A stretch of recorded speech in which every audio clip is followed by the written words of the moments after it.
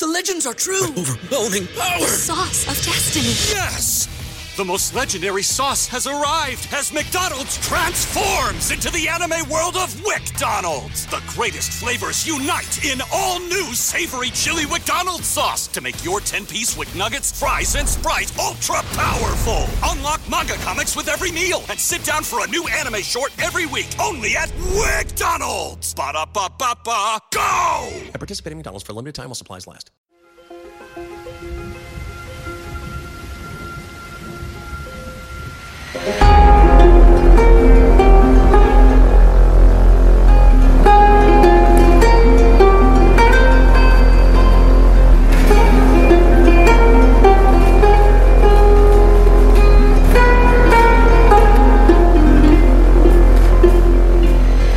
And again, welcome back, all you clickers and clackers. As always, I'm Adam. And James. And welcome to the HBO Boys recap and review of The Last of Us. I just like how you're just like, and James. I thought you were going to say, this is Adam. I know. I am Adam and James. I changed you up. Anyway, this week we'll be discussing episode 5. Yeah, I am Ron Burgundy.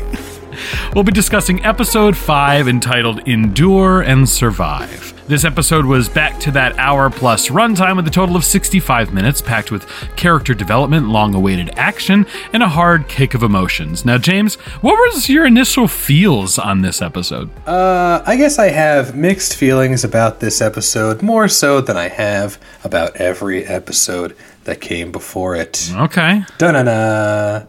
But I will say, I want to wish a happy Palentine's Day to my pal, Adam. Oh, wow. Thank you so much. Same to you, my pal. That's very kind. Do you got big plans for the day, Adam? I will be going to a restaurant. I have a reservation in New Haven with my lady friend.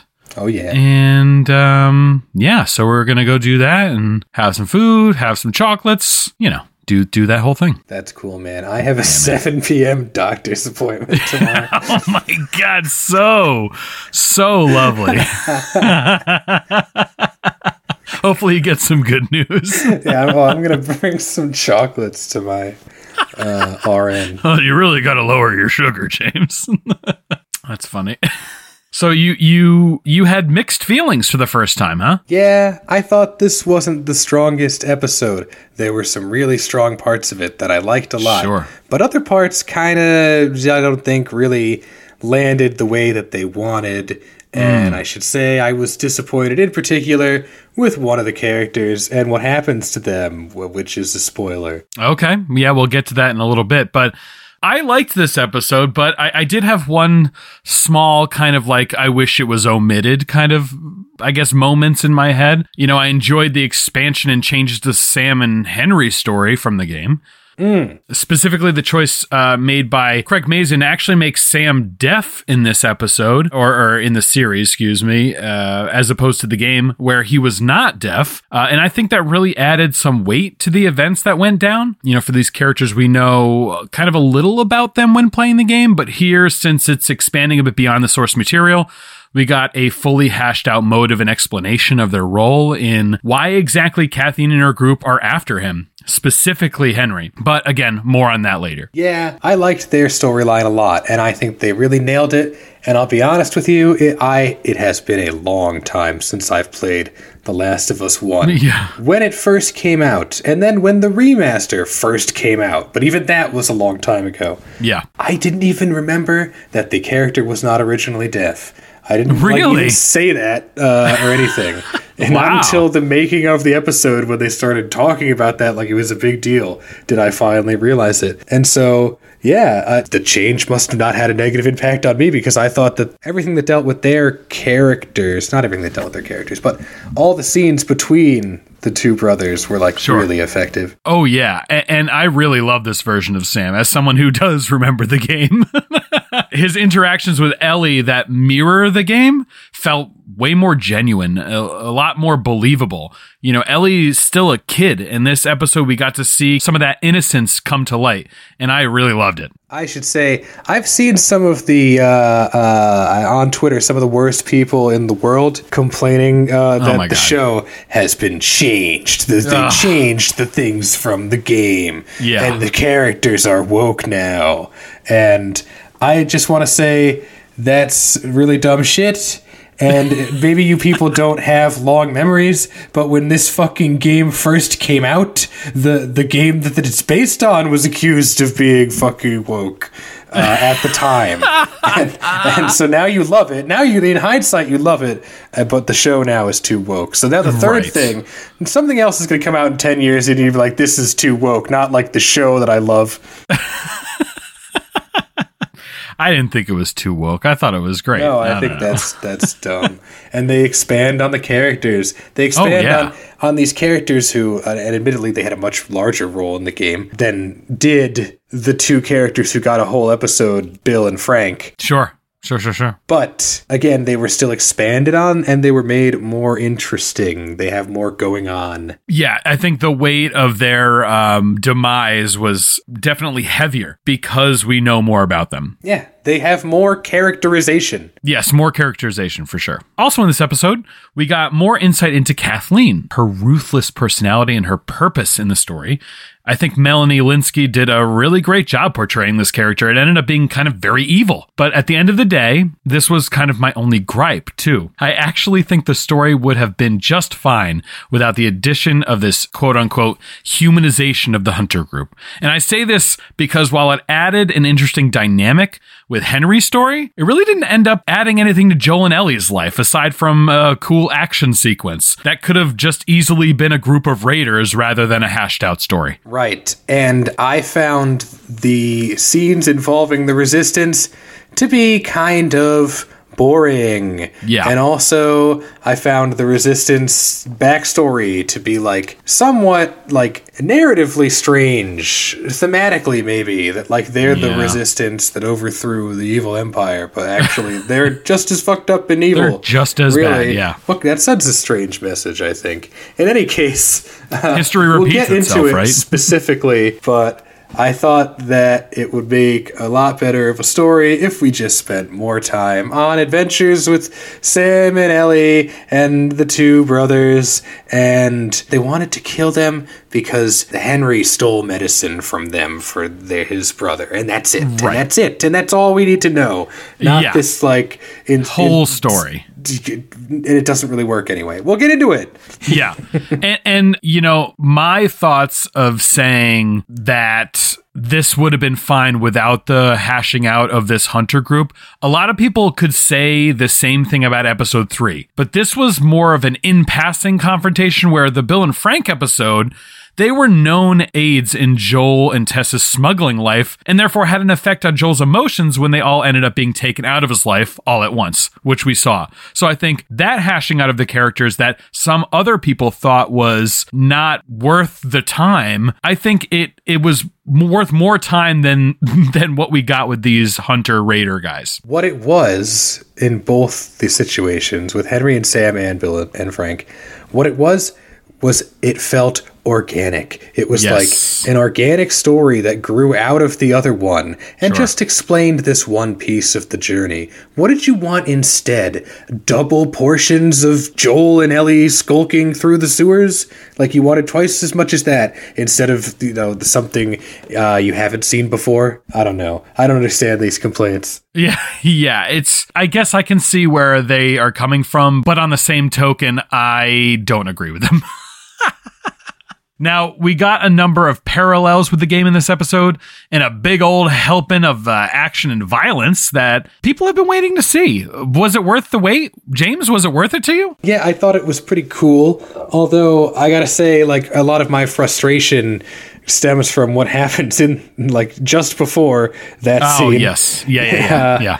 But I thought that they rendered the monsters well, and I thought the zombie extras did a good job being so spooky. Good. Oh my gosh, they The physicality in this episode, the way they spin their torsos around, very disturbing. It's unbelievable. Yeah, and just like the flailing, and it was so intense, and there were so many people, and it's all practical effects. There's very few CGI animations in the zombie horde. It's real people coming out of the ground and running. I thought that this was worth it. It was so gratifying. If you played the game, you'll be able to pick out multiple things happening in that big crescendo that literally made me cheer out loud watching this. There was just a lot of cool stuff that you could pick out of the background that was happening, and I loved it. We finish up this episode with a heartbreaking conclusion, which hits, I think, even harder than the game did. And I know, James, it's been a while since you played the game. I did do a run through recently. HBO and their showrunners have done an excellent job at making calculated changes, where this familiar story feels new again, even though we know what's going to happen. Yeah, and they hit all the necessary beats. They're just adding like accoutrement. Accoutrement. Well, without spoiling anything, that's kind of our feels on the episode. There wasn't a heck of a lot more to talk about. It was a lot of getting to where we need to go to and some resolution of characters. So that is it for our spoiler-free review. Next up, we're going to dive a little bit deeper and spoil everything. So if you're ready for that, we'll see you on the other side of this ad. Welcome back. Spoiler time. Are you ready, James? Yeah, let's do it, baby. Snape kills Dumbledore again. Yeah, Snape kills Dumbledore. In the game, it happens again. Oh, yes. Yeah, right. In the 1800s. So in the first part of this episode, we see some pretty violent scenes of Kansas City's insurgency. By the way, congratulations to KC, Super Bowl champs yet again. Mahomie did it for me. I was going to say, I thought that the city did really well. It won this Super Bowl, and, I think in 30 years' time, when it's a hollowed out husk filled with zombies, yeah, the people are going to take a lot of heart remembering this very close victory. Yes, it was very close. Anyway, members of the insurgency beat up the remaining Fedra survivors. We see hangings, bludgeoning, bodies being dragged around from the backs of trucks. It was really, really violent. Yeah, I mean, at this point, I'm still having a hard time now empathizing with these bad guys. Yeah. I'm trying to pick out their redeemable qualities. Not much yet. We then see Kathleen questioning a group of prisoners in a very soft-spoken tone, almost like a, hey, I'm a third-grade teacher and you were my students kind of vibe, promising them a fair trial for information on Henry. Yeah, okay. Regardless, one man speaks and spills some information, but afterward, Kathleen still orders Perry and some others to kill the whole group, which they sure as heck do. I did not have this sense in the last episode, but I kind of did in this one. It's like a church lady vibe. Yes. That Kathleen is giving off. She really is. Oh, I'm going to have you guys put up against the wall for that one. Or like, I'm sorry. Am I the only one who watches this performance in this episode and doesn't think like, oh, this is evil Karen. This is like punished Karen. Yes. This is like the Karen who survived the apocalypse. Do you think that she was the head of her homeowners association pre-pandemic? Yeah, she's that character I played in Ryan's homebrew tabletop game. He's like an old crank. Yes, right. Oh my God. Yeah, it's hilarious. But she plays the part well, and I think that's great. She plays a good kind of evil, soft-spoken, very chilly. Yeah. But when she's like doing the church lady bit to like the dude who's like way taller than her and is like holding a gun. I know. I was just like, I ad-libbed. I was like, do we have to listen to her? Like, No, we don't, but we will. During the previous 11 days before Joel and Ellie make their way into Kansas City, we really get to know the brotherly relationship of Henry and Sam. We follow them from the early days of Fedra being overrun all the way up to current day. Most of this time is spent in hiding among the attic of an apartment building that Dr. Edelstein provided. This is the same gentleman from the previous episode that Kathleen killed, on meager rations, and they are slowly running out of food. Again, I think confused metaphors, and we'll talk more about this, but like he hides them in the attic. It's like a clear parallel to the Diary of Anne Frank. And yet these are not like the fascists who are coming for, these are the like the revolutionaries who freed the people, but like we have to hide in the attic from them. Those are the real bad guys. If only we could go back to the days of fascism when we were safe, right? And the trains were running on time. Like that's what the message kind of seems like. There's a weird parallel. In this time frame of 11 days, Henry offers Sam a bit of a creative outlet and a distraction by means of paints and drawing, and he signs to Sam as he gestures towards a paint can and brushes. Sam paints superheroes all over the wall. Super Sam, Henry refers to him as, but their situation increasingly becomes more desperate as they run out of food. The doctor hasn't returned from the previous day, which was out of sorts, and as we know, he's dead. Yeah, and it's very sad when he asks his older brother, like, do you think he's dead? And I mean, Henry gives it to him straight. He says probably. Yeah, probably. Probably, yeah. Which is all you could say, really, in that situation, which is very sad. And then Sam cries, and everybody's sad. At least he's not holding back. No, I think that Dr. Spock and many other child development academics say it's best to be honest with your children. Yeah, sure. Even when they're 8? Even when they're 8, Adam. Even when they're 8. Right on. All right. So Henry decides to leave the attic, and when he leaves, he actually witnesses Joel fighting off Kathleen's men from a distance. Yeah, he sees them absolutely, like, soloing them. Yes. With no problem.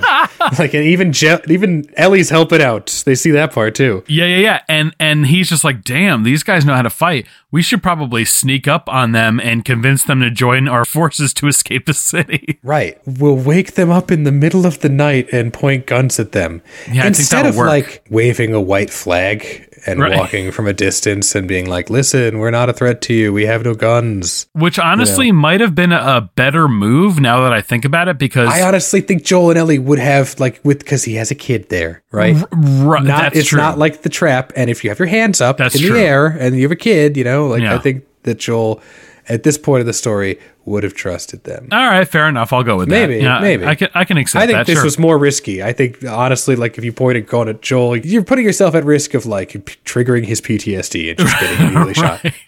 I mean, they have no idea what his history was. So.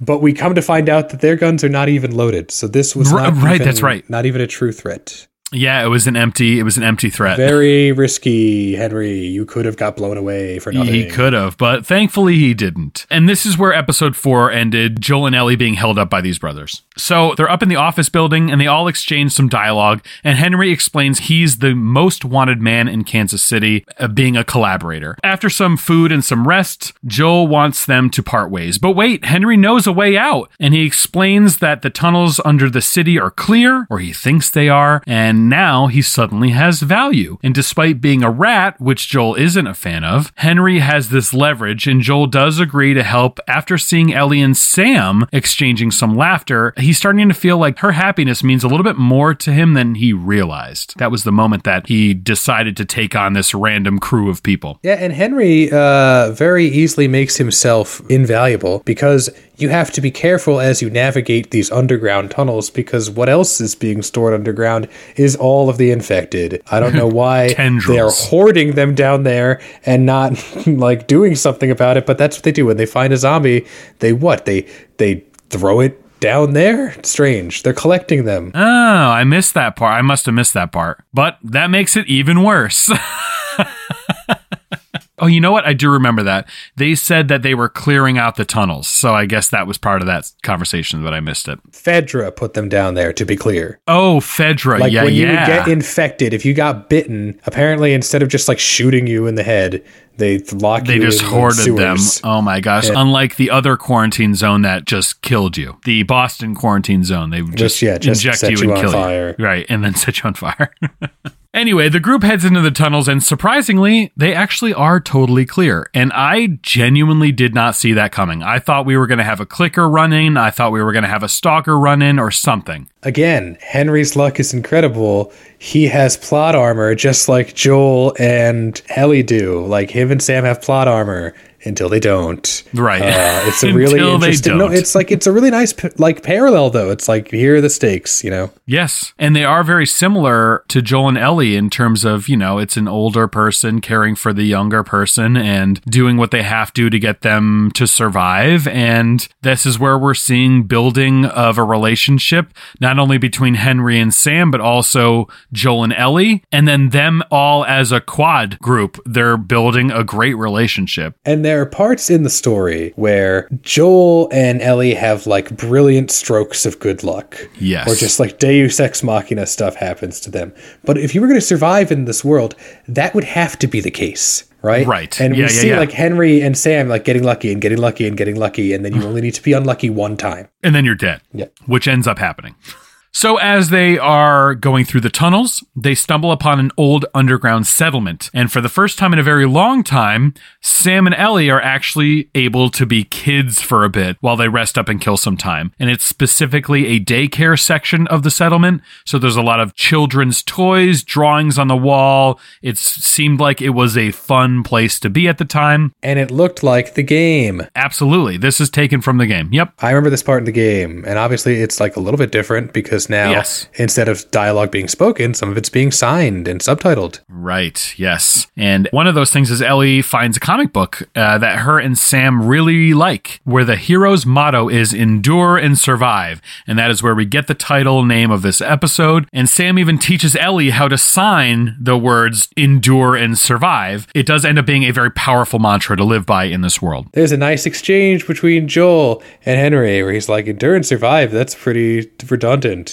Yeah, it is redundant, but still kind of a general powerful mantra. Like, you really get the sense here, and I got this sense in the game, and I could see, I think they're playing it up in the show too, that it's like, oh, this is going to make for a good unit, the four of them. This is a good team. Yeah. We added some party members. Absolutely. Oops. It's sad. Yeah.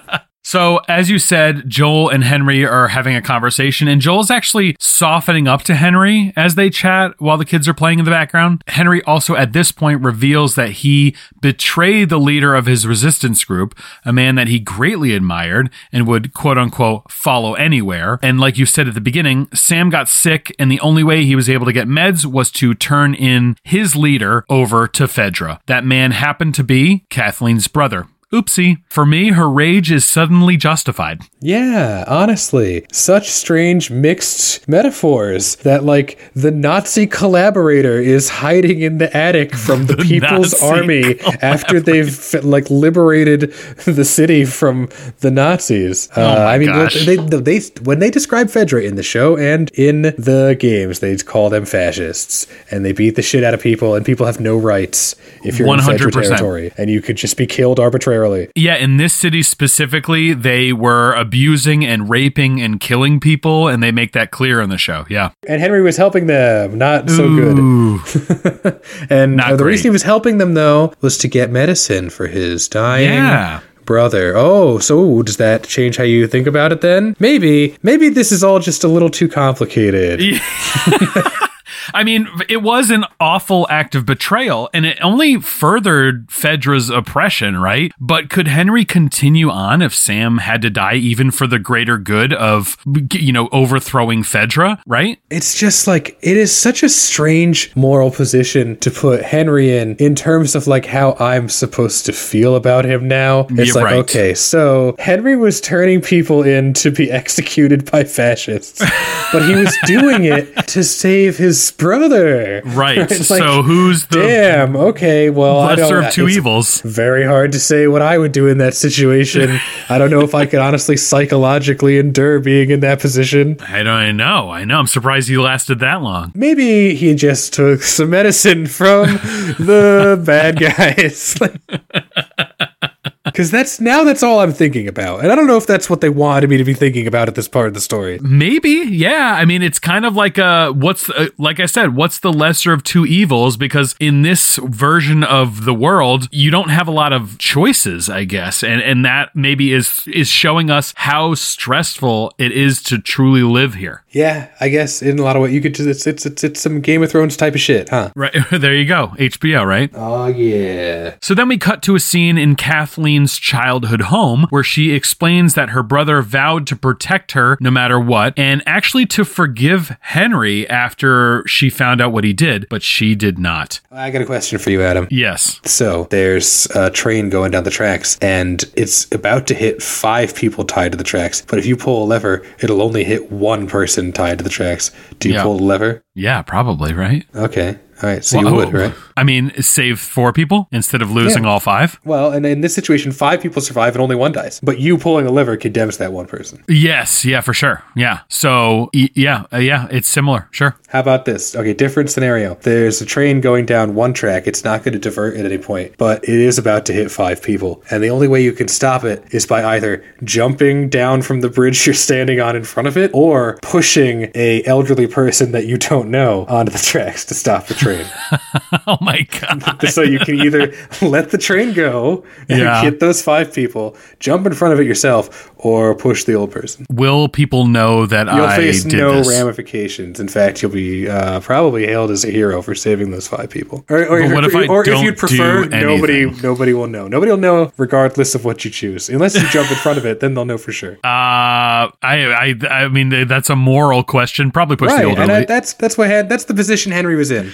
Yes, Did I push this guy or to save my brother? Apparently, yes. Yeah. He family is first for him, for sure. As we're listening to Kathleen monologue about her childhood and her brother, Perry reinforces her self-power, saying, he didn't change anything, but you did, and that's why they all support her. But is Henry's loss really greater than hers? We're at a crossroad of weird emotion and justification, and sadly, neither end up winning this one. Yes, and that was kind of disappointing. Yeah, it was all for naught. Letdown. Yeah. No catharsis in that kind of showdown between them. So that's why I think that this section could have absolutely just been a random group of raiders that they came in contact with instead of a hashed out group of people that we know their motives. Wouldn't waste. It have been more interesting if either Kathleen forgave Henry or Henry turned himself over out of guilt, or anything he did. He was going to do that. And then he was going to turn himself in. Out. Yeah. Well, I just want to say I thought that this scene was kind of underwritten. Yes. I didn't think that Kathleen's dialogue was that powerful in this scene. I think that she worked with what she had, and I think she delivered it well. But I'm with you. I think it was just very lackluster. She just came across as unreasonable. Yes. It's I'm sorry that happened to Kathleen, but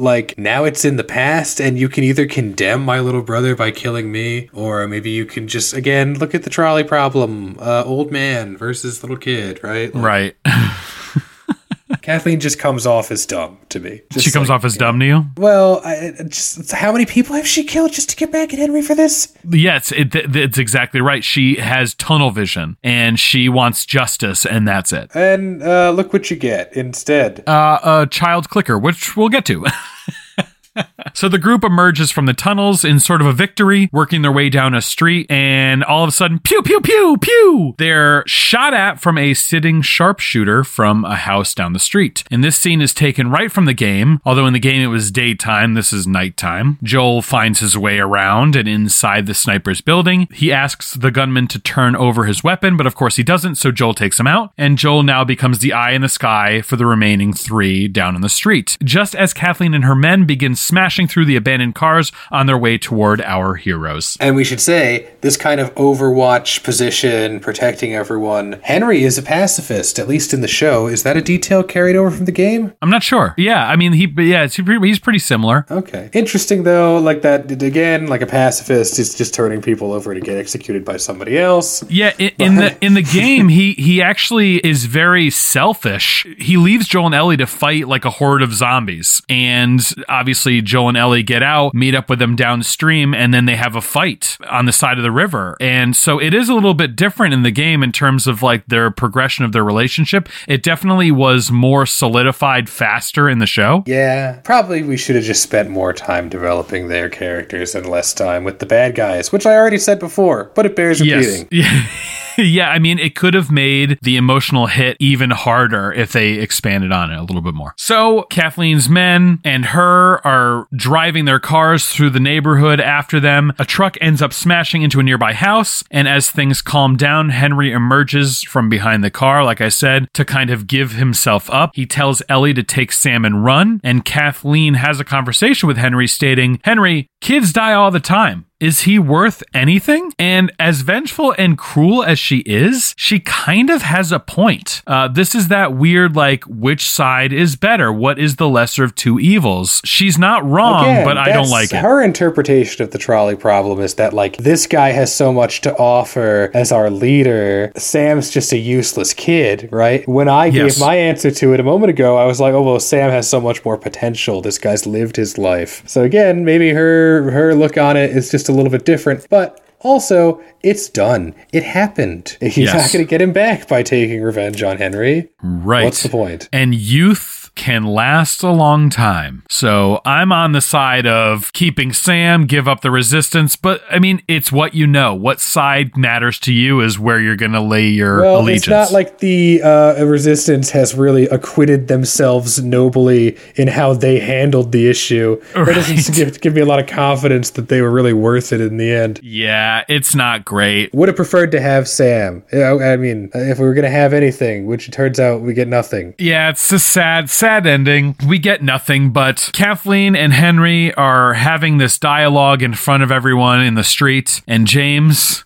it happens. Absolute chaos ensues. The crashed truck begins to sink into the ground like a floodgate. Infected swarm the men and women in the streets. There is so much mayhem. All hell breaks loose. This is the crescendo that people have been waiting for. Yeah, they all got together in one place and shot off guns and made a lot of noise while there were tunnels beneath them full of zombies. Yeah, not great. But this scene was so gratifying as a player, especially a player who remembers the game, because this is how the infected encounters felt when you played them. Tumultuous, confusing. There was a lot of incredibly game-accurate actions of being attacked by infected. Sam and Ellie and Henry escape to be met with Kathleen, who is finally swiftly creeped on by a child clicker and taken out. And it was so gratifying. And Ryan actually said to me, you know when a villain is a good villain? When they die and you are psyched about it. And I agree with him on that. Yeah, I mean, I thought that this sequence was pretty spooky, especially with the horrible child zombie, the one that goes after first Ellie and then gets Kathleen, and that one was horrible. Also, like, again, you kind of think like, oh, Deus Ex Machina, we're saved. Look at that. Because of this horrible massacre, at least our main characters are gonna escape. Right. Yeah, what cost? Oh, covering up a poorly done storyline. Yeah, that's good. Right. But we also got the appearance of the bloater that has been teased in all the trailers. The bloater was awesome. It was played by an actual person that was like 6'6" in full prosthetic makeup. It looked amazing. The animations were unbelievable. Very, very good. In fact, if you watch, you see Perry get absolutely ripped apart, and that is exactly the animation that happens when the bloater gets a hold of you as Joel in the game and kills you. Yeah, it pulls his head off. Like the top of a strawberry. Yes. Oh man, what a callback to episode 3. But the trio end up fleeing the area as all of Kathleen's group is killed one by one. Man, what a freaking scene. I love this. It was so gratifying to see this. I said gratifying too much, but I don't care. Yeah, and it's a pretty nerve-wracking scene as well, because Sam and Henry are like underneath the car trying to escape some of the what are they called? Runners? Runners, yeah, runners, clickers. There's a bunch of them. All forms. Yeah, and including the new evolution, which you get if you level up your Cordyceps zombie to level 46 that evolves into the bloater. That's 20 years of work, buddy. So we cut to the outside of an abandoned motel on the outskirts of town, and Joel and Henry are sitting inside. Ellie and Sam are speaking, and Joel actually proposes to Henry, hey, why don't we continue our team up? You know, he knows that Ellie loves being around Sam, and Joel could use another person who has his back. Right, and they all seem to genuinely get along and like each other. This would work out perfectly, right? Again, the party just got bigger and better. We're going to make it to Wyoming together. It's going to be so good. Ellie and Sam are seen having a conversation about comics that does take a bit of a turn, telling Sam that she's always scared, even if she doesn't show it. And Sam asks a very puzzling question, kind of out of nowhere. You know, if you turn into a monster, is it still you on the inside? And that is the same as the game. It's the same line. And Ellie's confused by this as Sam shows her his leg. And she panics, but keeps her composure, saying very quickly, my blood is the medicine. Everyone's been telling me my blood's the medicine. I'm immune. And she tries to heal him with her blood. She cuts her hand open, rubs her hand on his wound, but everything looks a little bleak. Yeah, this was extremely sad. I found it very realistic. Like, I thought, like, oh, again, like, reminded, like, even though it's the post-apocalypse, like, Ellie's still a kid, and she might be naive enough to think, like, this might work. Right. And she's, like, also going to give him some hope. Yes, yeah. And it's very sad. And he also, the question that he asks is a good one. How much worse would it be if, when you're a cordyceps zombie, because, again, this is not The Walking Dead. You are, you're alive. You're just in the thrall of a parasite. And is your subconscious still there? Are you trapped in the sunken place, like, watching all this shit happen, but unable to do anything about it? Oh, that's terrible. That's like sleep paralysis. That's what it feels like to me. Because it's just like the parasite gets the driver's seat, and so that you're still like watching and tasting and like smelling. Oh my God. That would be terrible. With a terrified look on his face, Sam ends up asking Ellie if she would stay up with him through the night. And of course she does her best, but she nods off. Smash cut to the morning. Sam is sitting on the edge of the bed, and Ellie wakes up and approaches Sam, and Sam attacks Ellie. And they burst through the door and onto the ground where Henry and Joel are trying to make sense of what's happening in such a fast amount of time. And it both registers in their head that Sam has turned, and Henry shoots him in the head.